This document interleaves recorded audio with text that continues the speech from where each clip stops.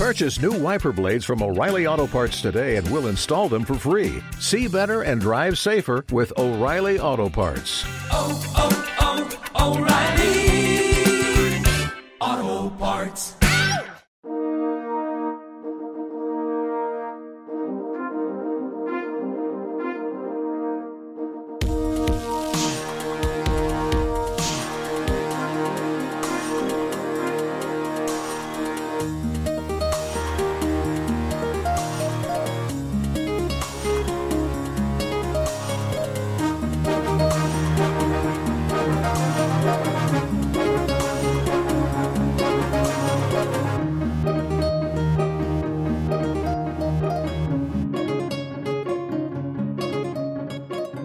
You're listening to another episode of Lords of Limited with your hosts Ben Werney and Ethan Sachs.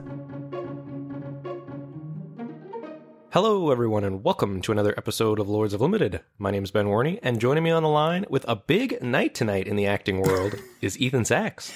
Yeah, it's the acting sports ball Super Bowl tonight. Sports ball Super Bowl of acting. Yeah, the Oscars. Have you seen anything that's up? Are you up on the Oscars this year? I'm not up on the Oscars. I think the only movie I've seen in theaters this year is Black Panther. Oh, wow. Well, this year as in, like, this calendar year? Oh, so, like, a Star Wars would have been the only thing from the last calendar year? Oh, wow. Yeah, that makes sense. I mean, I also have not seen a ton. I've only seen a handful of stuff, but yeah, I like the Oscars. Good night of television. Yeah. How's things with you? How's your weekend? Good. I've been an absolutely total bum. Streamed a bunch, and I still have not done anything productive today. Great. Are you going to stream today? Had big plans. Yeah, I'm going to stream. Need to do some grocery shopping. Need to clean up the apartment, but there will be a stream later this evening. Excellent. You had Sasha on your stream last night, right? Yeah, we got crushed. We went 0-2, 0-2, 0-1. Beautiful. not our best showing. I only tuned in to watch him, like, having you draft this blue-red aggro deck and you complaining the whole time. Yeah, that was miserable. Never again. Never again. I swore never again, and then he pushed me into it, and now never again for real. I watched him, like, easily trophy with a blue-red deck the other day. And so I was like, maybe this deck is still viable, but no, I'm glad to see that it crashed and burned. Well, I think part of that is that he's better at playing those style of decks than I am. Like, I really don't excel at, like, maximizing the value out of my medium cards, and I think that's something he really excels at. Yeah, for sure. So after those O2s, where does that put your trophy leaderboard update? So I'm at, that's not factored in here. So I haven't put those in. So before that, I had 91 drafts, 27 trophies, 179 and 81 record with a 69% win rate. And there should be a 3-0 added in there and then an 0-5. So like 3 and 5 that I haven't added in there yet. So probably down to 68% or so. I'm in like a 1-2 slump, so I was hoping that those O2s would have brought you down to my level, but not quite yet. So I've got 148 drafts under my belt, 40 trophies, 272 to 147 win-loss record for a 65% win rate. I made like two of the biggest punts of my life on stream this week, and I am not happy about it. Oh, no. Well, you saw one of them. I saw one. That was so painful. Procession my own charging Monstrosaur. I don't know, like I just these like moments of like falling asleep at the wheel. And yesterday I cast Stormfleet Pyromancer pre-combat. Oh no. Like a genius. It's just, I was like, not jokingly, I was like, oh man, probably just lost like 12 viewers. And then someone in chat typed like, that's it, I'm done. And I thought they were maybe joking, but then like 10 minutes later I looked for their name in the little log. They weren't there. They were serious. That's so sad. It's like, well, I don't know. It is tough to watch someone punt away games like that, but it's even tougher to do it yourself. Your reaction to the Charging Monstrosaur play was so visceral. It was uncomfortable to watch. I know. I felt it very deeply. Oh, man. Yeah, been a good week of Ricks. Have you done any cubing? I have done one cube. I lost in Game 3 of the finals, and I'm kind of off of it. It wasn't fun. It just feels... I think it was Sasha that I was talking to, said it just feels like you're, like, opening up your closet and, like, building a deck with your good cards. Like, you know, I've done it so much that, like, you know, you can read the signals and stuff, but essentially you're just choosing what deck you want to play and like drafting those cards. And you think that's different than Vintage Cube? I just like the decks that I get to play with in the Vintage Cube a lot more. Yeah, that makes sense. I enjoy playing with those decks. So how about you? Have you been cubing? I did a few cube drafts this week. I think I will continue to do so. The times when it feels really bad, I think I just wish it was not a league.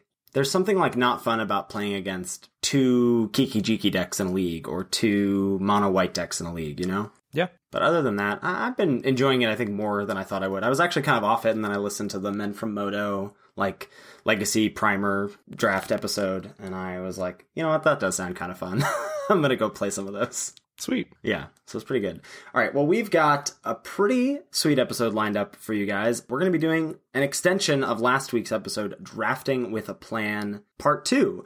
We got so much good feedback from it from our patrons that we wanted to jump into it a bit deeper and go through some things that some people thought we missed. And speaking of those patrons, we want to shout out some new patrons that we got this week. So we do have a Patreon page, patreon.com/Lords of Limited. It's a place where you as a listener can give back to the show financially if you so choose. The show will always be free. But for those who do want to contribute, we like to give a few perks.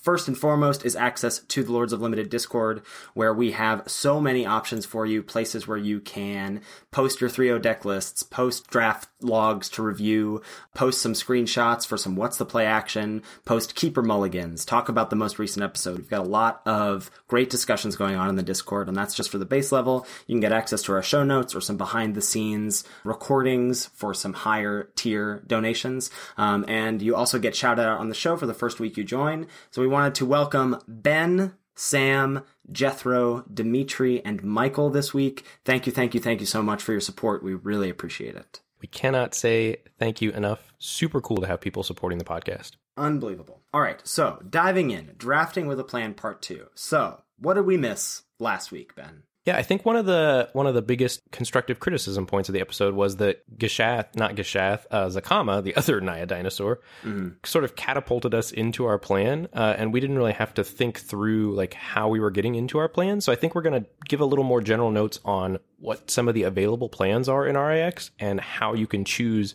which plan is right for you and the cards you've drafted so far. So just kind of early in the draft, we're doing what has always been recommended in Limited for forever. We want you to stay open and leave yourself open to as many lanes as possible. So how are you going to do this? Taking generically powerful cards like bombs and removal to start. Like we really are back to bread here. Sticking with the basics, bombs first, removal second. And then the EAD, so I think of that as evasion abilities dudes, really kind of sort of determines how successful your plan's ultimately going to be in RIX. So really where the meat and potatoes of your deck comes in is in like picks 6 through 12. And there's a lot of really key cards that go up in value depending on what sort of archetype or shell they're in. So you really want to look out for those specific cards, and we'll lay those down here for you in just a second. We were talking about this a little bit before the show, but for that acronym BREAD, B and R, bombs and removal, you don't often have a lot of choices in that department. You're not choosing between multiple bombs in a pack. You're often not choosing between multiple removal spells in a single color in a pack. But once you get to the EAD, you might have a bit more flexibility, and that's where you get to make choices that are on plan for your deck. So we talked a little bit last week about a sort of basic example of Spirewinder versus Deadeye Righauler, right? Do you want that 2/3 flyer in your 4-drop slot, or do you want that 3/2 tempo ability with the rated trigger attached to it? Like, those are two different things, but are going to like slot into the same kind of basic place in your curve. So we'll look at those kinds of cards and how they're going to guide you towards supporting the plan that you're in. So why would you choose a specific plan for your deck in the draft? Well, again, a bomb is going to be the main reason that dictates a certain plan. Last week, we got past a Zakama 3rd pick. It's a really powerful card. Want to jam that in the deck, and then spend the rest of the draft building a deck that will support that card. On a more uncommon level, you might get a Merfolk or Vampire Lord, or Merfolk or Vampire Forerunner, or the Dino Forerunner in the first few picks, and that might dictate that tribe is open. Now, we've been talking a lot about how this format in particular is less tribal than maybe Triple Ixalan was, but Merfolk and Vampires and the Dino Forerunner for dinosaurs, it does sort of lend you towards a more tribal base deck, a deck that's going to care about creature types a bit more. But that's a pretty narrow lane to get into early, so that's a plan that you're going to want to maybe get into, but be pretty aware if it's not open to move off it, especially that Merfolk Lord, because I think Merfolk, probably more than the other two archetypes, is a bit more narrow. Would you agree? Yeah, absolutely. And I think another thing that can happen at the start of your draft is sometimes you don't get clear signals. Sometimes your draft starts removal spell, removal spell, removal spell, and then it's up to you to sort of choose the lane that your draft goes. And even in those removal spells, they can sort of guide you toward a lane. So for example, if your first 2 picks are Water Knot, and then you get a Luminous Bonds third, you're already thinking about maybe, these removal spells have good applications with Ascend payoffs. So maybe I'm looking to get some Ascend payoffs. Whereas if your first few picks are Impale, Moment of Craving, those cards aren't going to lend themselves as well to sort of an Ascend strategy. So you have to try to kind of read what, even removal-wise, what sort of decks those removal spells want to go into. Right, so that's like getting good removal in a color and then trying to pick a plan that maximizes that removal. I think another thing that might happen early in a draft when you don't have those clear signals is you are solidly in one color and getting cards that are powerful, but only in a certain shell, picks 6 through 12. So those are the pick numbers we were talking about earlier, about like those are the ones you want to be aware of. You're usually getting high power level cards in those first few picks, and then what comes late, what comes on the wheel is really what you want to be aware of for maybe what's dictating what your seat in particular wants to draft. So if we're looking at Ascend strategies, seeing late Sailor of Means, our boy, the 3-mana 1/4 that makes a treasure. Secrets of the Golden City, the 1 blue sorcery, draw 2, but if you have the City's Blessing, you draw 3. Snubhorn Sentry, also known as Doggo. That's a single white 0/3 that gets +3/+0 if you have the City's Blessing. The Sun-Crested Pterodon, that 2/5 flying vigilance. Legion Conquistador. So all of these sort of blue-white cards that care about clogging up the ground, taking advantage of flying over and protecting with the Vigilant Chicken. Like, all those are really, really strong cards to see late in a pack. Things like Colossal Dreadmaw, that's like one of the most powerful finishers available at common. Mutiny, the Deadeye Righauler, Spirewinder we talked about already. Maybe in black you're seeing some late Dusk Chargers, that's the 4-mana 3/3 that can become a 5/5 if you have the City's Blessing. Recover, the Raise Dead effect that draws a card. Buccaneer's Bravado maybe is going to let you know that a red-based Pirates deck is where your seat wants to be. Knight of the Stampede, that's going to maybe lead you towards deciding to go green-red or green-white dinosaurs. These are all cards that have more narrow applications at common. So if you're seeing them late, that may mean that specific plan is open for your seat. So if you're deciding what to do and you see a late Knight of the Stampede, I might lean in more towards, all right, maybe I want to start grabbing some Sun-Crested Pterodons and some Colossal Dreadmaws to take advantage of the cost reduction that the Knight of the Stampede is providing me. And I think that's really where a lot of your edge starts to come from in RAX draft, like this late in the format, because everybody knows that Impale's good now. Everybody knows that Water Knot's good. Mm-hmm. But not everybody knows that Water Knot excels in combination with Sailor of Means, Secrets of the Golden City, and Snubhorn Sentry. I mean, I think maybe most people do. Maybe not even most people do. Maybe like half the drafters know that. But really looking to dig as much synergy and eke out as much value as you can from these commons by putting them in the right shell and in the right plan really is going to help up your win percentage, I think. For sure. Another thing that might happen is that you're solidly in one color in the draft, and you might see late cards in a color that pairs best with that color. So, for example, you're already green, and a Knight of the Stampede wheels, and you've already got a Colossal Dreadmaw. Picking that Knight of the Stampede up on the wheel, if I'm base green, is going to make me lean towards picking red or white as my secondary color, for example, because I know that Knight of the Stampede excels with those dinosaurs in red and white. It helps you cast your Sun-Crested Pterodons cheaper or your Stampeding Horncrest cheaper, and the mana advantage that you get from that is sort of a nudge towards showing you which color pair you want to pair up with green. So even though the two cards we're talking about, Knight of the Stampede and Colossal Dreadmaw, are only green, you're thinking about what color pair maximizes these two cards. Yep, absolutely. Yeah, that makes a lot of sense to me. So there are different plans available based on color pairs and archetypes in this format. Do you want to go over what early aggression looks like in Rivals of Ixalan? Yeah, so I think this is a way that you can win. Obviously not one that we've been touting on the podcast, but there are decks that that do this. I think the best early aggressive deck is Blue-Green Merfolk, but it doesn't have to be built that way, but it certainly can and is at its best when it curves out as an early aggressive deck. Black-Red Pirates, one of the best aggressive decks in the format, really requires Direfleet Neckbreaker to be really good, I think. So that's 2 black-red for the 3/2 pirate that gives your attacking pirates +2/+0. But that really allows you to leverage all your cheap, maybe underpowered pirates to a lot more effective way to close out the game. Blue-Red Pirates is another really early aggressive deck in the format. It's sort of a combo deck with Buccaneers Bravado. That's 1 and a red for the instant that gives target creature +1/+1 in first strike, or target pirate +1/+1 and double strike.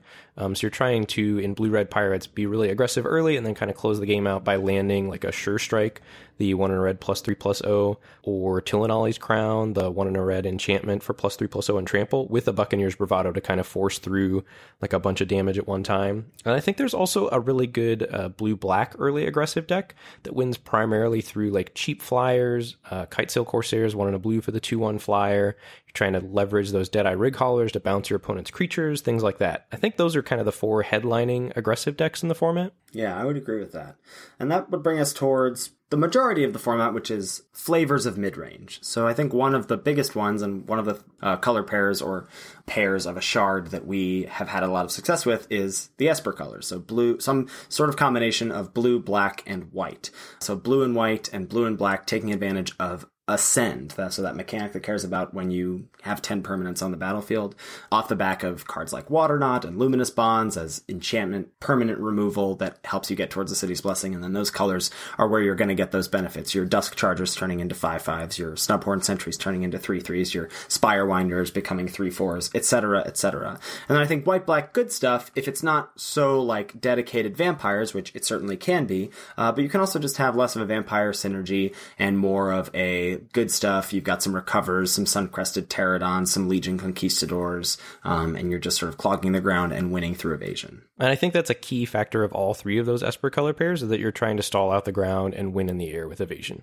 Mm-hmm. And stalling out the ground is what lets you get to the City's Blessing and really take advantage of those payoffs when you cast your Secrets of the Golden City and draw 3 cards. I also think the fact that all 3 of those colors have just like clean removal makes them very strong. Like the fact that blue now has Waterknot, and white has Luminous Bonds and Pious Interdiction, and black has Impale and Contract Killing. Like you're just getting such great removal at common in those colors. It really allows you to survive through the mid to late game to win with your flyers. There's also a couple of other mid-range decks that are maybe a little less obvious.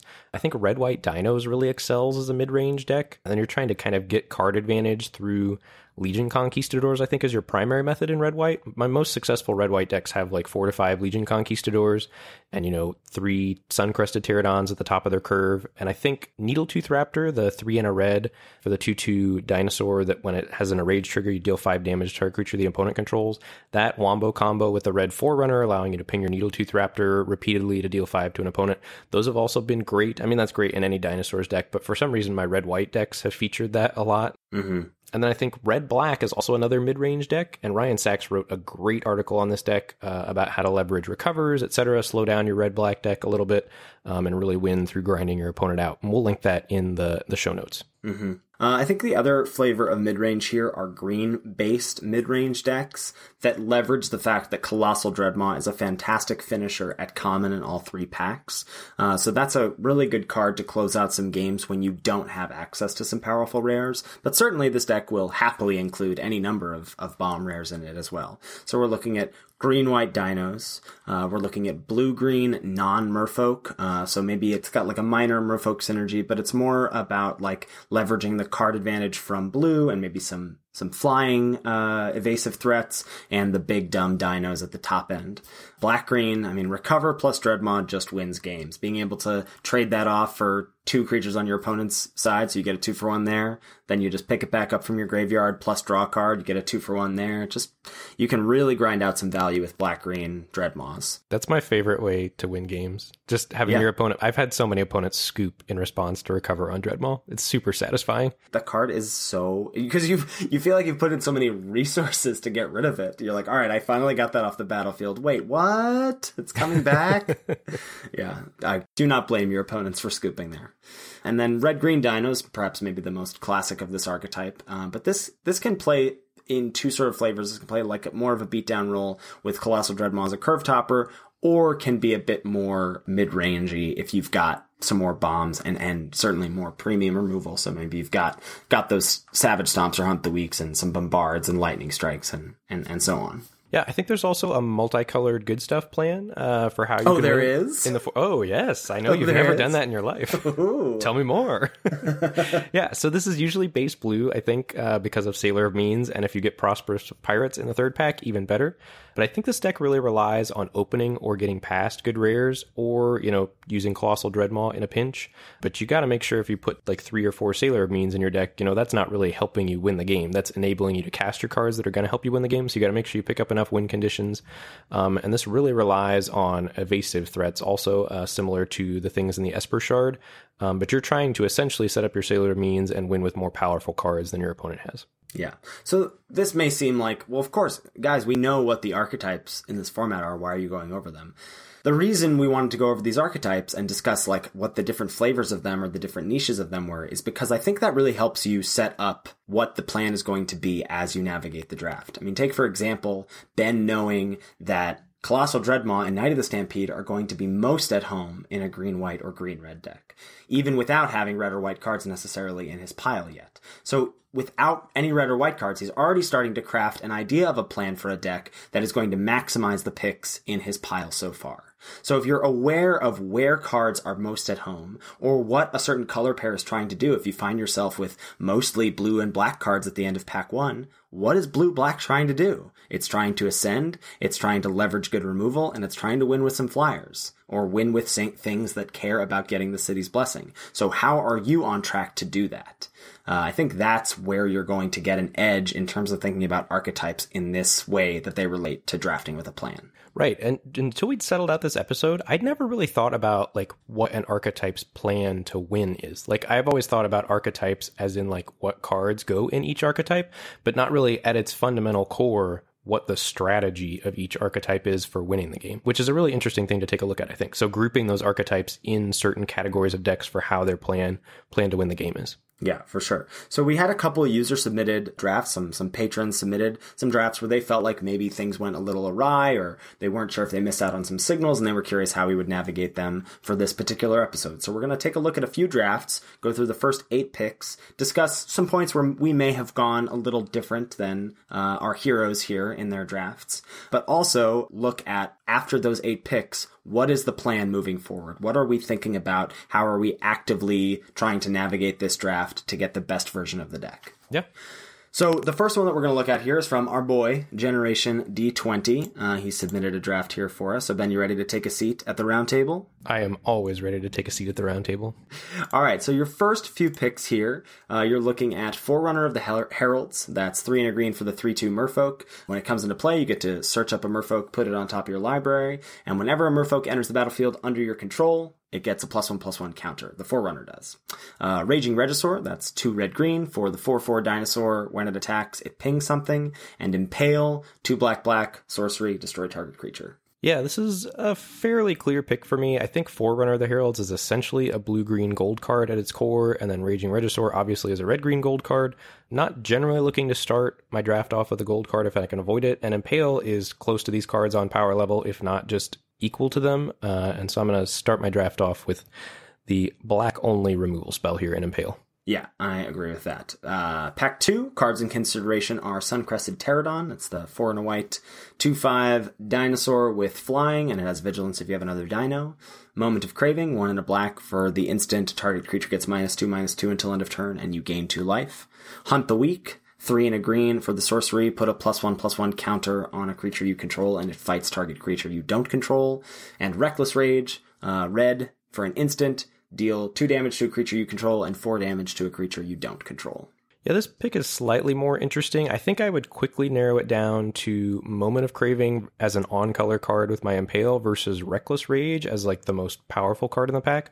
Reckless Rage keeps going up and up and up for me. It's so strong, and once you show it to your opponent once, they really have to respect it the rest of the draft if you leave open a single red mana. But I think just Moment of Craving is a rock-solid removal spell, goes right along with your Impale, so I think that would get the nod for me here, just staying single-colored. So I think I'm going to snap up Moment of Craving. Right, so far, nothing really to write home about. We're just following the R of bread, grabbing a couple removal spells, staying on color, which leaves us a bit more flexible a few picks down the line. Pick 3, cards in contention. You've got a Sailor of Means, your boy, the 1/4 that makes a treasure. Jungleborn Pioneer, 2 and a green for the 2/2 Merfolk that makes a 1/1 Merfolk token with hexproof. Exultant Skymarcher, 1 white for the 2/3 Vampire with flying. Dinosaur Hunter as the only black card really worth talking about in the pack. That's 1 and a black for the 2/2 Pirate that has Dino Death Touch. And Relentless Raptor, red-white for the 3/3 Dino with Vigilance that must attack and block each combat if able. Yeah, so here I'm going to quickly narrow it down to the Dinosaur Hunter, the Exultant Skymarcher, and the Sailor of Means. Dinosaur Hunter, I think, is enough weaker than Skymarcher and Sailor of Means that I'm going to rule it out.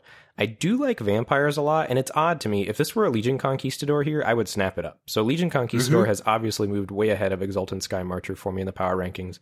As it is, I'm not interested in taking the white card here to push me into white, so I think I would settle on Sailor of Means as like the most flexible card in the pack. Maybe we play blue, maybe we don't, but I definitely like me a blue-black deck. Yeah, I mean, I agree with all of your thought process. And I also think there's a slight nod, too. I've got 2 good black removal spells. I know that Blue-Black Ascend is a deck, and Sailor of Means slots in there nicely. Like, could already be starting to craft that plan here as well. Pick 4, you see the following. Dusk Legion Zealot, 1 and a black for the 1/1 Vampire. When it enters the battlefield, you draw a card and lose a life. Deadeye Righthauler, the 3 and a blue 3/2 with Raid, bounce a creature. Stormfleet Sprinter, your favorite card, Ben. 1 blue-red for the 2/2 Pirate with haste that can't be blocked. Jungle Creeper, 1 black-green for the 3/3 Elemental that has 3 black-green, return it from your graveyard to your hand. And Tomb Robber, 2 and a black for the 1/1 Pirate with Menace. You can pay 1 mana, discard a card, and explore. Yeah, this is an interesting pick here. There's a lot of like medium power level cards, and then I think maybe the black cards are slightly weaker than some of the gold cards in the pack. For me, of the 2 black cards, Dust Legion Zealot and Tomb Robber, I think Dust Legion Zealot's a more like flexible, consistent card. I've not been impressed with Tomb Robber on the other side of the battlefield. I have yet to play it, but I'm never unhappy when my opponent casts a Tomb Robber. And I don't think any of those other cards in Jungle Creeper, Stormfleet Sprinter, and Deadeye Righthauler are quite good enough to get me to pick a card other than a fine black card here in Dust Legion Zealot. So I think I'm going to take Dust Legion Zealot to match up with my Impale in my moment. It's also, if we're still thinking blue-black Ascend, it's also still another cheap creature that gets us towards Ascend and replaces itself, which makes our job of getting to Ascend, hitting land drops, etc. a lot easier. I totally agree. Let's just stay on color with black. We may be playing Sailor, we may not. And between the Zealot and the Tomb Robber, I think the Zealot is a bit more powerful.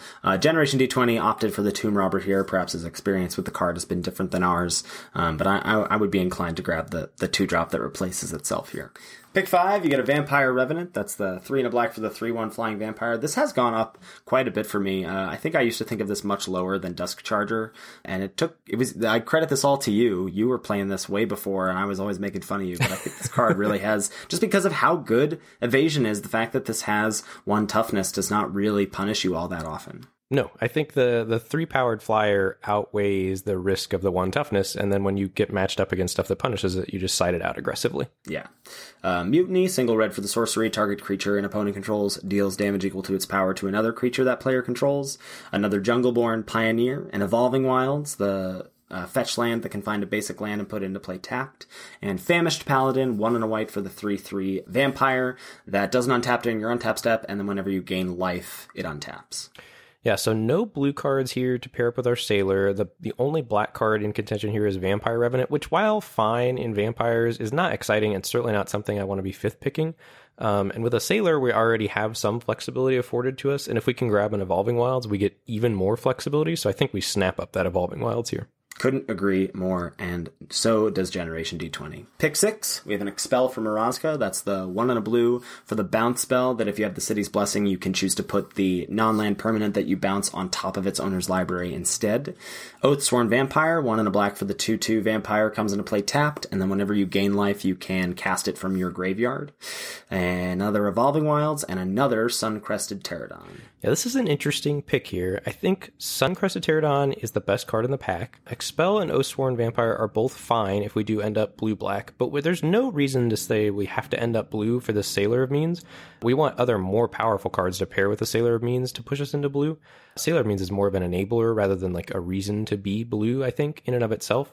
And an Oathsworn Vampire is just not super exciting as a 2/2. I think I would settle on a second Evolving Wilds here, and then we can do whatever we want at this point. With 2 Evolving Wilds, if we play a Sailor with blue, great. We have 3 free sources of any color. Color. So I think it's really strong here, and Evolving Wilds is going to afford us a lot of flexibility down the rest of the draft. Yeah, so you're thinking at this point, you're 6 picks deep. Nothing really has presented itself to you, right? You've seen a couple of black removal spells early, nothing much to speak of since then. And now you have the opportunity, after 6 picks, to have 2 Evolving Wilds, which is going to really open up the world for you when you get to pack 2 and potentially even pack 3, depending on how color committed you get.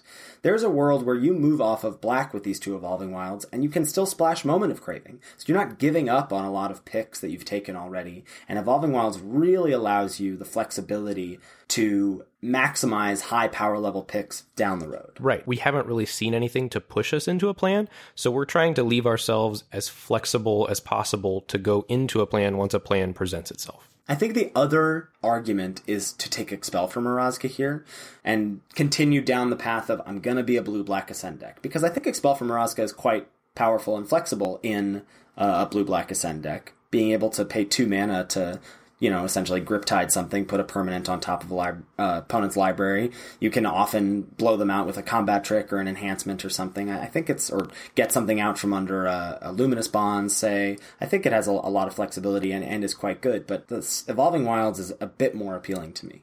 Yeah, I think I would like to pick up Expel once I know for sure I'm blue-black Ascend, and I don't feel like I know that yet. Yeah, I feel like I don't know much of anything at this point, other than I've got 2 very flexible lands. Yes. Generation D20 opted to grab the Suncrested Pterodon, which I think is defensible, but then I wonder what the plan is. Like, are you now trying to go black-white? Are you now trying to go black-blue, splashing the Pterodon? That's a lot to ask of your deck 6 picks deep, So moving on to pick 7, we've got a few options here. Colossal Dreadmaw, the 4 green for the 6/6 Dino with Trample. A Moment of Triumph, single white for the combat trick to give a creature +2/+2 until end of turn and you gain 2 life. And Sea Legs, single blue for the Aura with Flash that gives a pirate +0/+2 or a non-pirate -2/-0.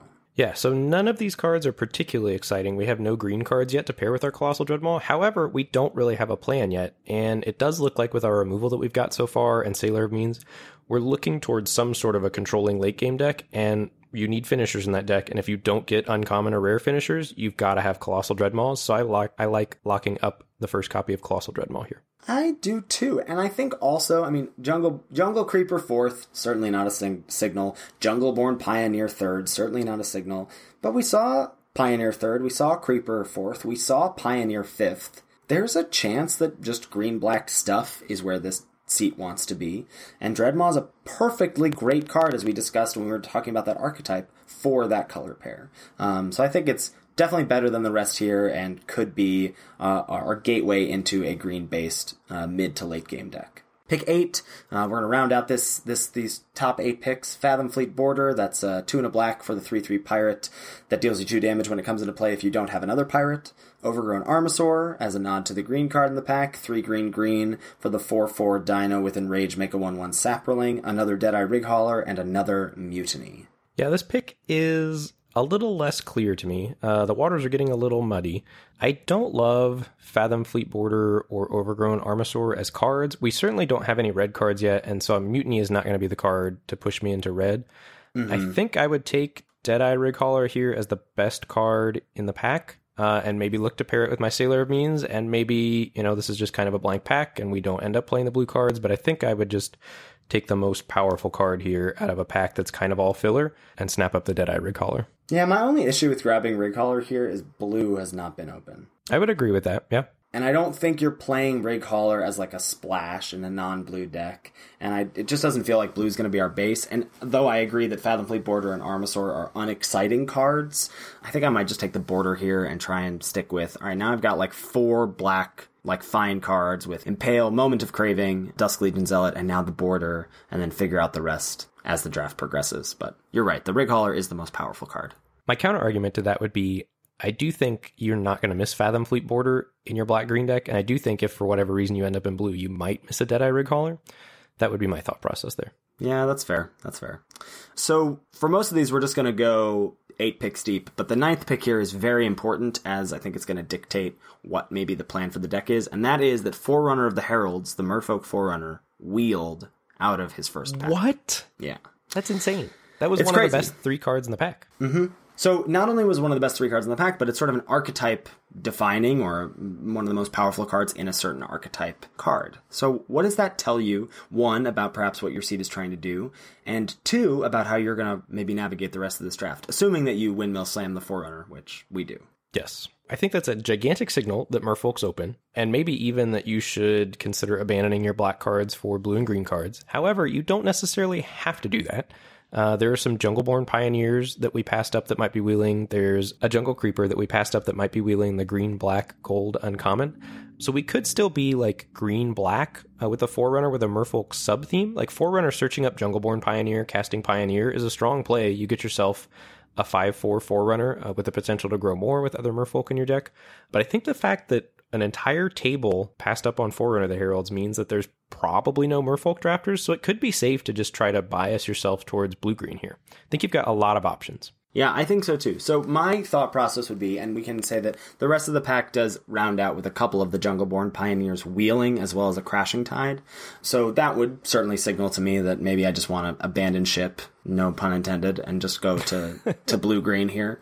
But I also think that with the powerful removal spells that we have, and with the fact that you did pick up Colossal Dreadmaw, that you do have outs, right, to not just go blue-green Merfolk, but you could go that green-black mid-range deck that we were talking about with the Dreadmaw that we picked up. So that would be my plan moving forward. I want to make sure, I want to figure out, 1, what is my color pair? Am I going to be green-blue or green-black? But I think at this point we're probably going to be base green with those Pioneers wheeling and the Forerunner. So moving forward, I want to know what my second color is going to be. And I want to be flexible to not go, okay, well, if I'm Merfolk, I got to be this aggro Merfolk deck, because there's certainly a slower version of the Merfolk deck that still can leverage the Forerunner. I think if it was like Mistbinder wheeling, it's different, but I think with Forerunner, you can afford to be a little slower, because that situation that you described exactly of Forerunner finding Jungleborn Pioneer is totally fine, and you don't need much else to make that just totally fine. So I think that can slot in a number of different flavors of either blue-green or that green-black grindy deck we were talking about.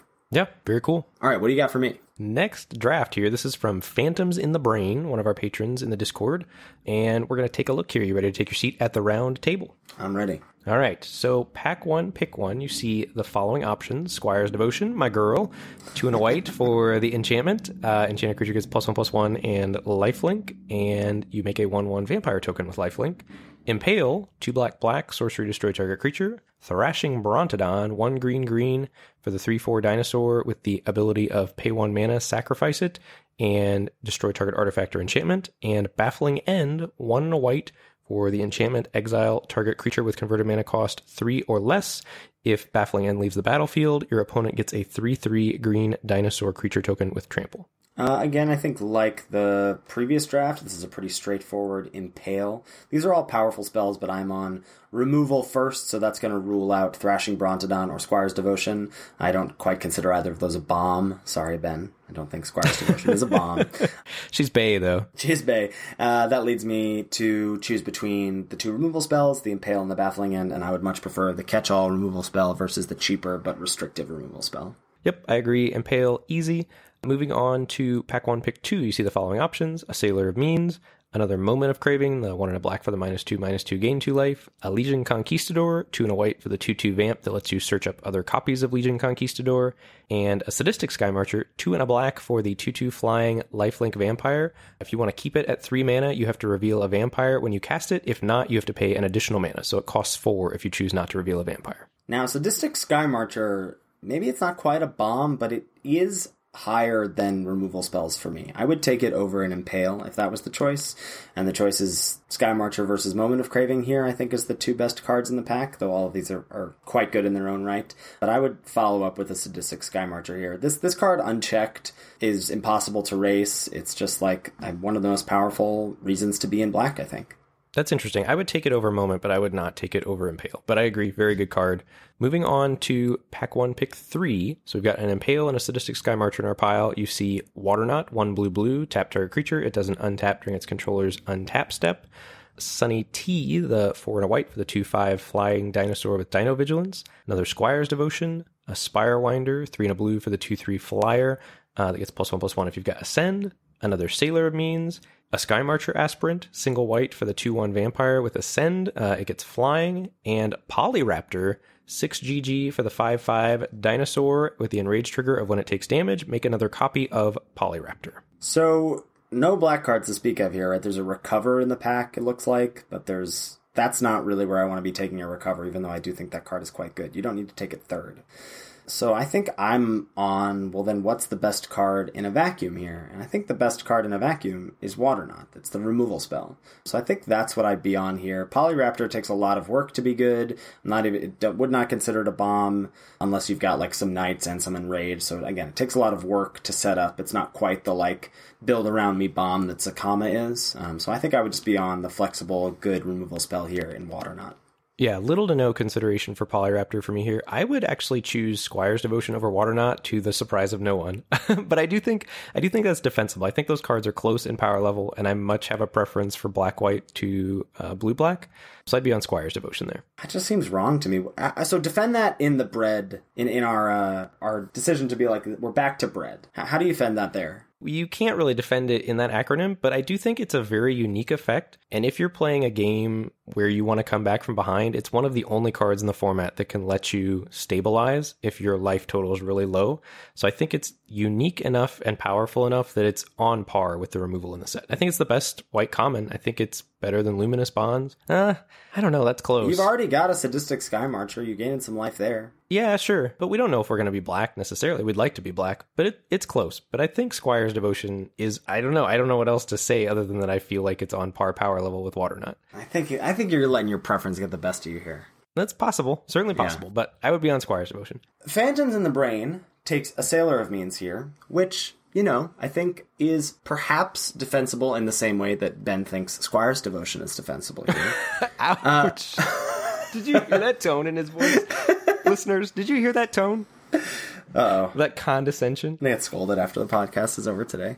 But I think it's a departure from bread that is tough to reconcile here, because if we're moving off color, then I want to be taking a powerful spell here. And while Sailor of Means sort of goes in the blue-black Ascend plan, so does Waterknot, and it's a removal spell. So I think if you're going to take a blue card here, I would vote for the Waterknot. I do agree with that, yeah. So Phantoms in the Brain was on Sailor Means. I think Waterknot is probably the correct pick if you want to take a blue card.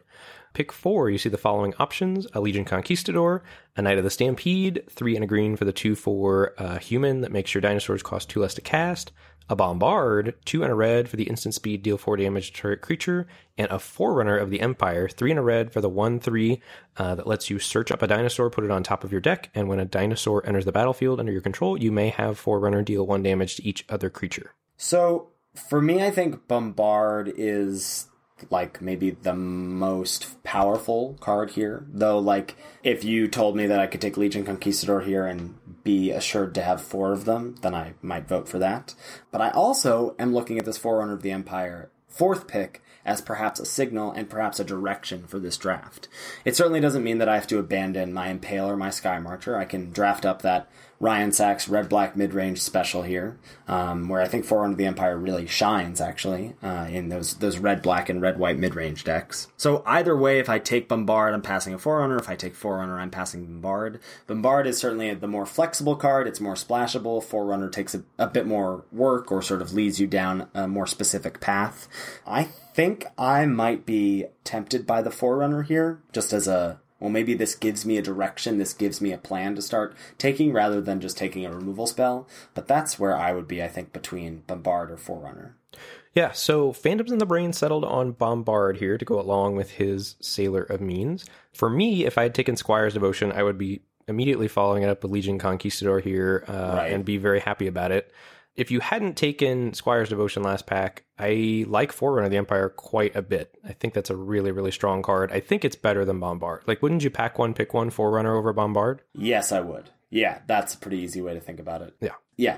That's the reason to take the Forerunner. So if you're moving into a new color here, you want it to be for the most powerful card in that color. And I think that is Forerunner for sure. All right, moving on to pick 5. You see the following options: Sailor of Means, Legion Conquistador, Frilled Despoter, 2 and a red for the 3/2 dinosaur with the Enrage trigger of deal 2 damage to your opponent, and a Brazen Freebooter, 3 and a red for the 3/3 that makes a treasure when it enters the battlefield.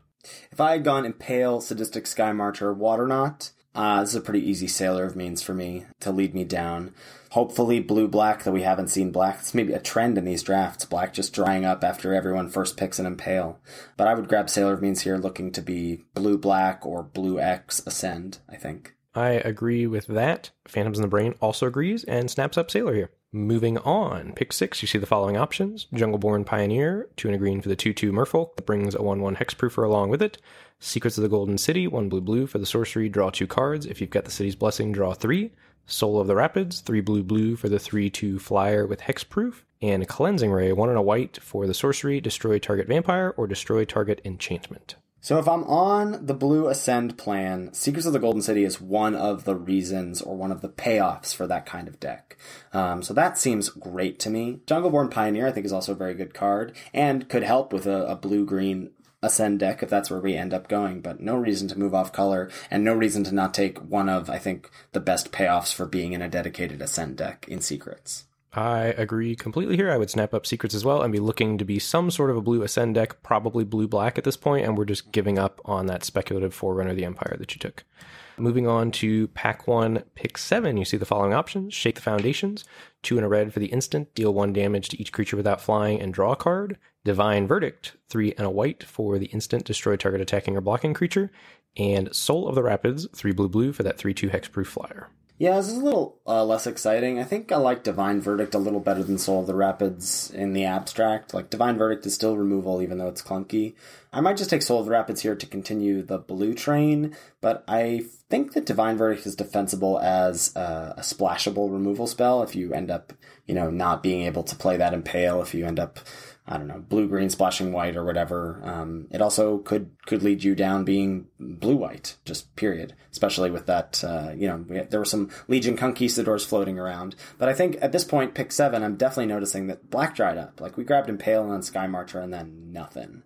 So I'm pretty sure that black's not going to be in the cards here, and I want to figure out what my second color is going to be. So I might just want to stick with a blue card that I know could make my deck. Yeah, I think that's the only thing we know at this point is that we are blue and we're still trying to find our plan and that we know that our blue cards are probably going to be best set up in some sort of an Ascend style deck. And I like taking the Soul here as well.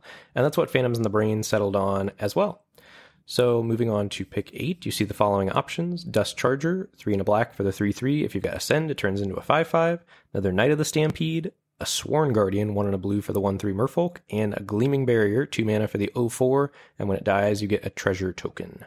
So, like, the best card here is Knight of the Stampede. The best card in the colors that we have, if we're blue-black, is Dusk Charger.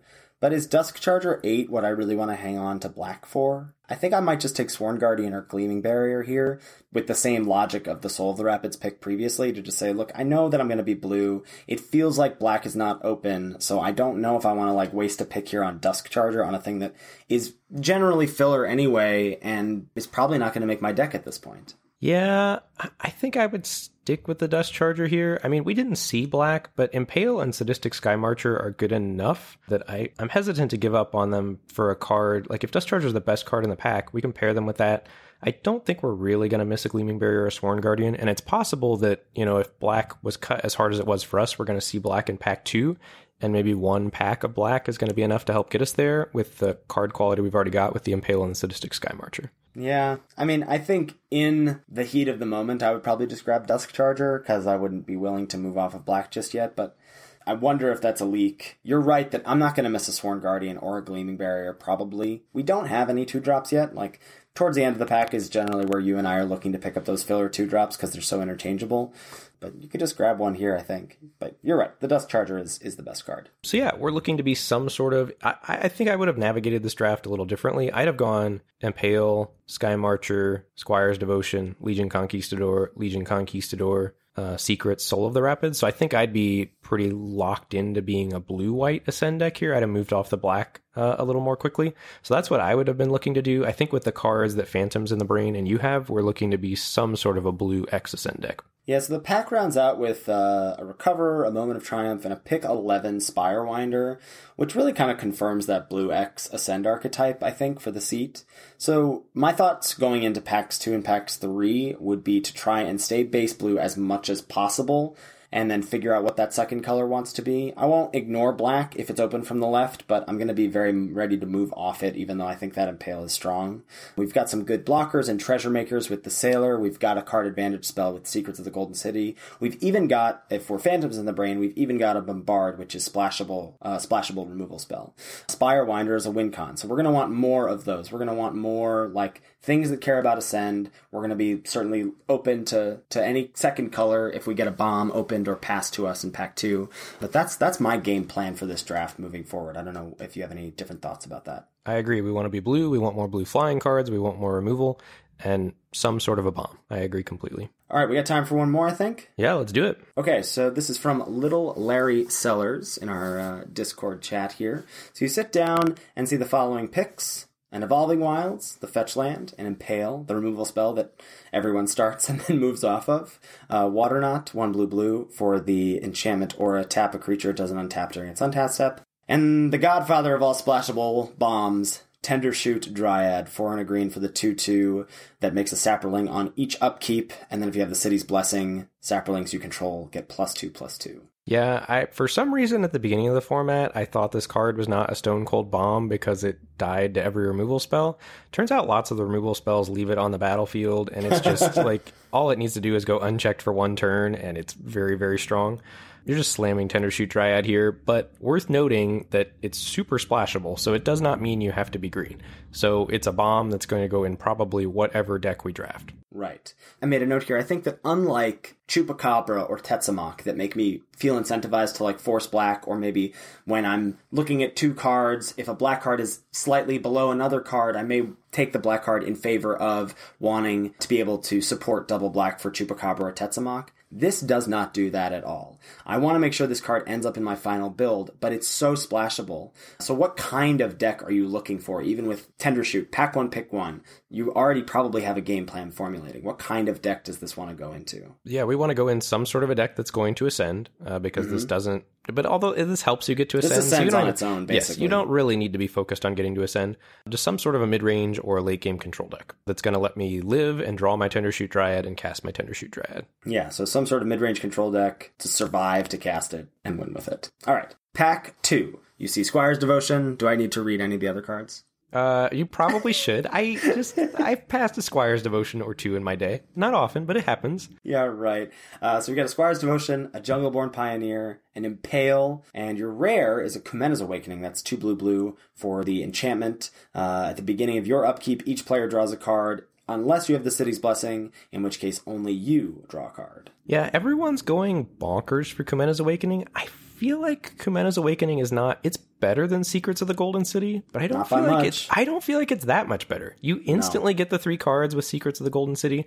The game has to go on for quite a ways before Kumena's Awakening is better than Secrets of the Golden City. Secrets is also way more flexible. Like, you can just fire off Secrets as a divination on turn 3. Yes. Kumena's Awakening is stuck in your hand because you don't want to play that. You maybe play it and there's like a turn where your opponent gets that draw. If you give them more than 1 draw with this card, you're doing it wrong. I agree completely. So I'm not in love with Kumena's Awakening as much as the rest of the world is. I think for me, I would narrow it down to Squire's Devotion and Impale, and believe it or not, I would actually take the Impale here over Squire's Devotion. I think the unconditional removal spell is enough better that I like it here. I agree. I think it's one of, if not the best common in the set. I'm now on Impale 1 over Moment of Craving 1. Yes, we got him. Yeah, it fits with the Tendershoot plan in that it provides something that helps you survive to cast the Dryad. And if it weren't here, I would take Jungleborn Pioneer as that's also on theme with Tendershoot. It's helping you ascend, it's providing blockers to protect you to the mid to late game, yada yada, it's on color. I think I would take Pioneer over Kumena's Awakening. Interesting. But you take Pioneer over Squire's Devotion? Yes. Oh, that hurts my heart. Okay. Oh my gosh.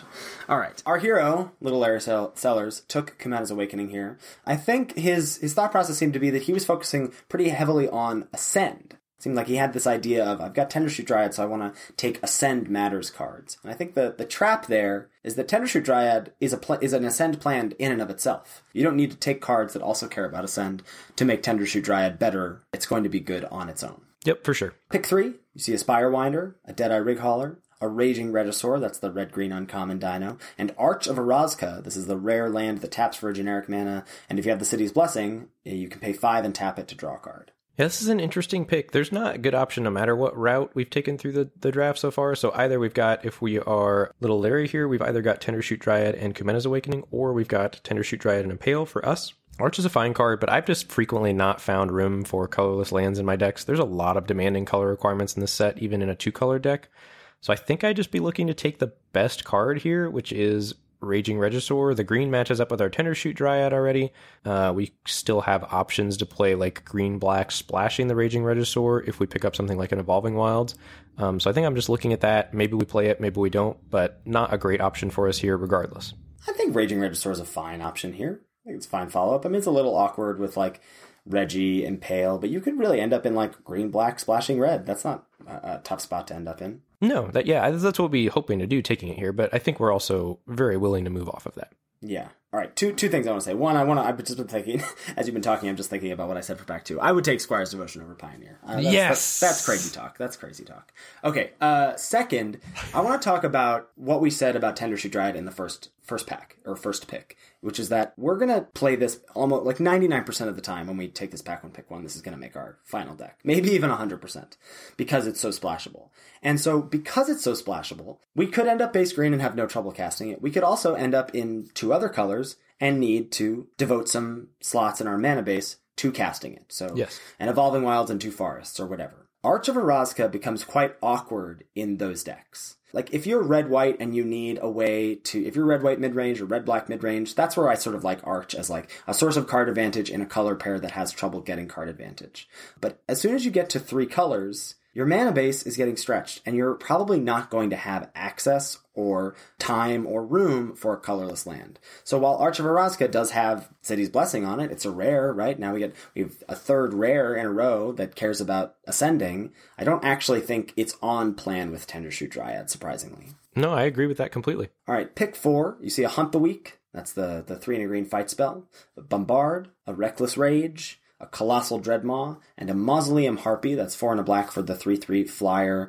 If you have the City's Blessing, when a creature you control dies, you put a +1/+1 counter on it. Yeah, this is an interesting pick here. So if we're navigating the draft our direction, we've got Tendershoot Dryad, Impale, and Raging Regisaur. And then we see a bunch of good red and green cards here in Hunt the Weak, Bombard, Reckless Rage, and Colossal Dreadmaw. Mausoleum Harpy pairs up with our Impale, but after picking up Raging Regisaur, we haven't seen tons of black since that Impale, like nothing in pick 3. I think I'm just looking to take Reckless Rage here as like one of the best removal spells in the set and looking to maybe go red-green, or at the very least red splashing green. I still think we've got lots of options here, and Reckless Rage is a super powerful card. Yeah, I love this Reckless Rage pick for multiple reasons. And like, yeah, great. If we end up green-red, perfect. If we end up green-X, we can still pretty easily splash Reggie and Reckless Rage. If we end up red-X, we can pretty easily splash Reggie and Tendershoot Dryad. I know we're only 4 picks in, but these are the sorts of things you want to think about. I think, like, what would your deck look like? And what are the different permutations of that deck that can exist with the cards you have?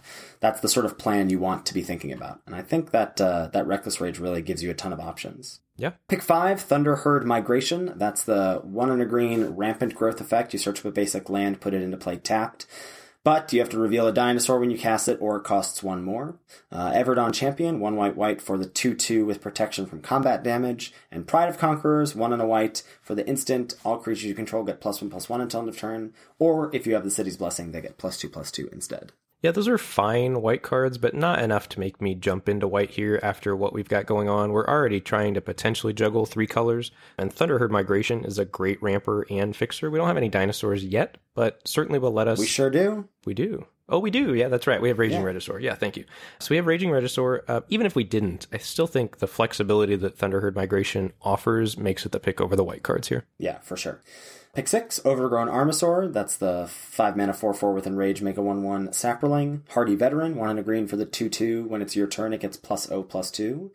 There's a Mutiny, a Frilled Death Spitter, and a Foul Orchard. That's the black-green uncommon tapped dual land. Yeah, this is another close pick here, right? There's filler red and green creatures. There's a Foul Orchard that could maybe keep some sort of a splashing playing the Impale that we took Dream Alive.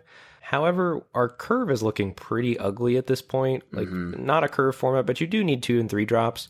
I think I'd be looking to abandon Impale at this point. We haven't seen great black. There's no black here.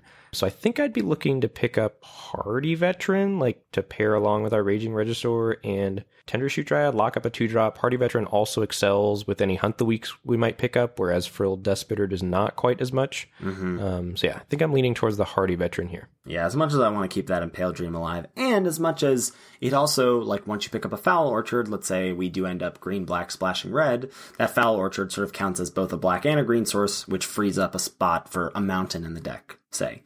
So I don't think it's the worst to grab here if you're feeling like, I don't know what combination of these Jund colors I'm going to be, but I think I just like grabbing Hardy Veteran here. It sort of solidifies you a bit more in one color, leaves you fewer decisions down the line, I think. Pick 7, you grab a Plummet, or you not grab, but you see a Plummet. That's 1 and a green for the instant destroy target creature with flying, a Recover, and a Form of the Dinosaur. Have you played with this card? I have not played with or against it yet. Oh, interesting.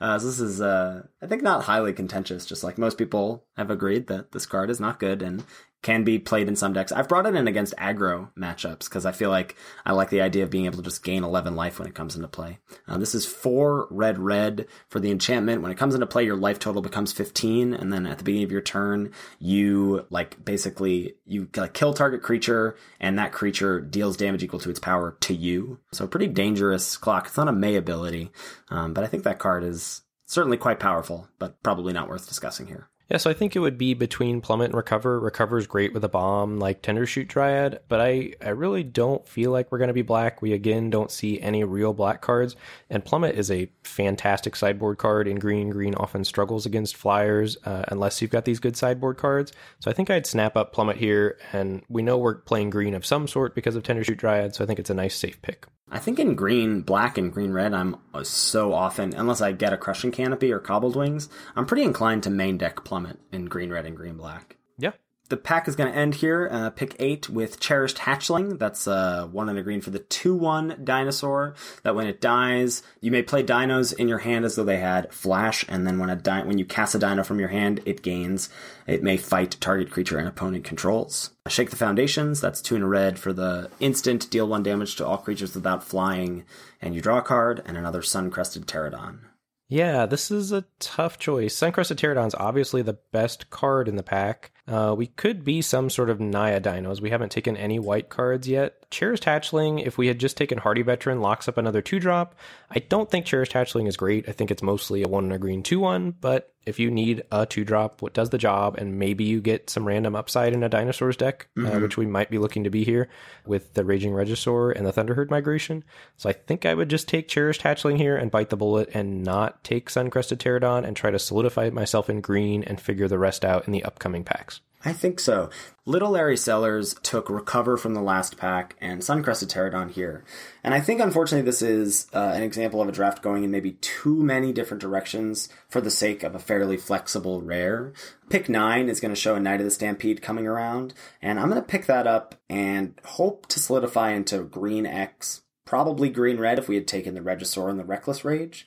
And then the things that I'm thinking about moving forward are that I can be moved off red for a powerful bomb in the next pack, as we already have Thunderherd Migration for fixing, and we're in green, so we're going to have access to Drover of the Mighty and New Horizons in the last pack, as well as Evolving Wilds and Traveler's Amulet in pack 2. So we're going to be able to splash around, so I don't need to necessarily decide to be green-red, but I think deciding to be base green going to the next pack is going to help focus the draft and focus on what components you need, right? We know we have some powerful cards already with a Tender Shoot Dryad and a Raging Regisaur. So what other things are you looking for to support those powerful cards? We definitely want some Colossal Dreadmaws for sure. Yeah. Like at least 2 Colossal Dreadmaws we're looking to pick up, and any removal spells we can. But I think getting the Knight of the Stampede 9th is a big signal that we're supposed to pair green with either white or red probably, and look to try to maximize some dinosaur synergies. All right. Well, that was super fun. I really enjoyed getting to go through those drafts that y'all submitted from the Patreon Discord. It was really, really great to look at those drafts from that angle, as you said, looking at drafting not only cards for an archetype, but cards for an archetype with that archetype's plan in mind. I agree. This is probably going to be it for us for Ixalan. So as a little goodbye to the format here, we're going to take a look at our most drafted cards. Let's count them down from 5 to 1. Okay. My number 5 is Sun-Crested Pterodon. My number 5 is Secrets of the Golden City. My number 4, Evolving Wilds. My number 4, Batman, Spirewinder.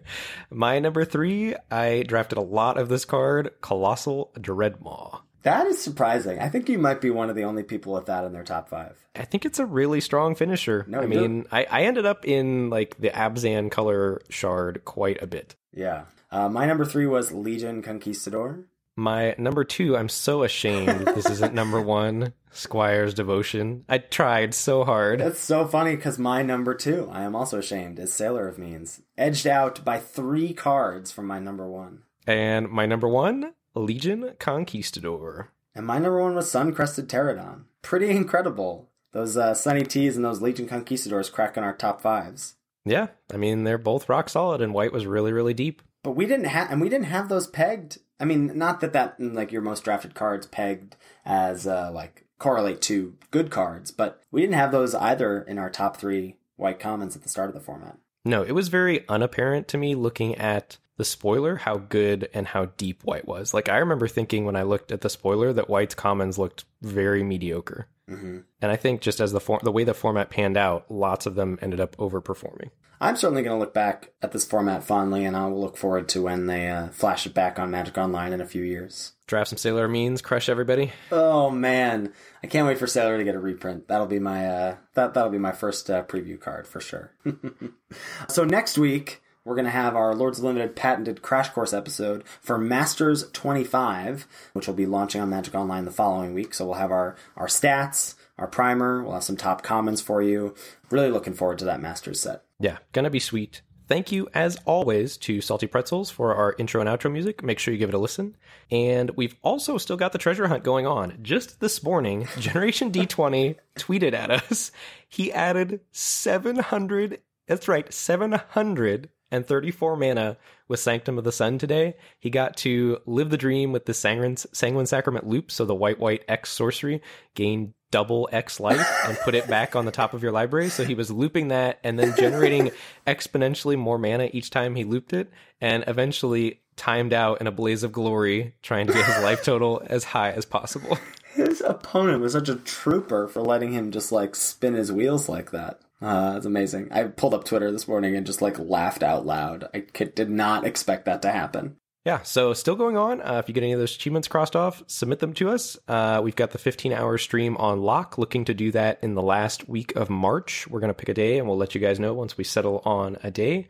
And if you've got those screenshots, send them to us on Twitter. I'm at Mr. Metronome. Ethan is at Lord Tupperware. You can also send us screenshots at thelordsofunlimited@gmail.com. If you want to come spam our Twitch chats, please do so. I'm streaming at twitch.tv/Lord Tupperware, where I promise to stop making as many punts as I have been. And Ben is at twitch.tv/Mr. Metronome, where he promises to draft Squire's Devotion. Yes, will be happening, confirmed. All right. Thank you so much. Thanks, everyone. We'll catch you next week for another episode of Lords of Limited. Yep. See you later.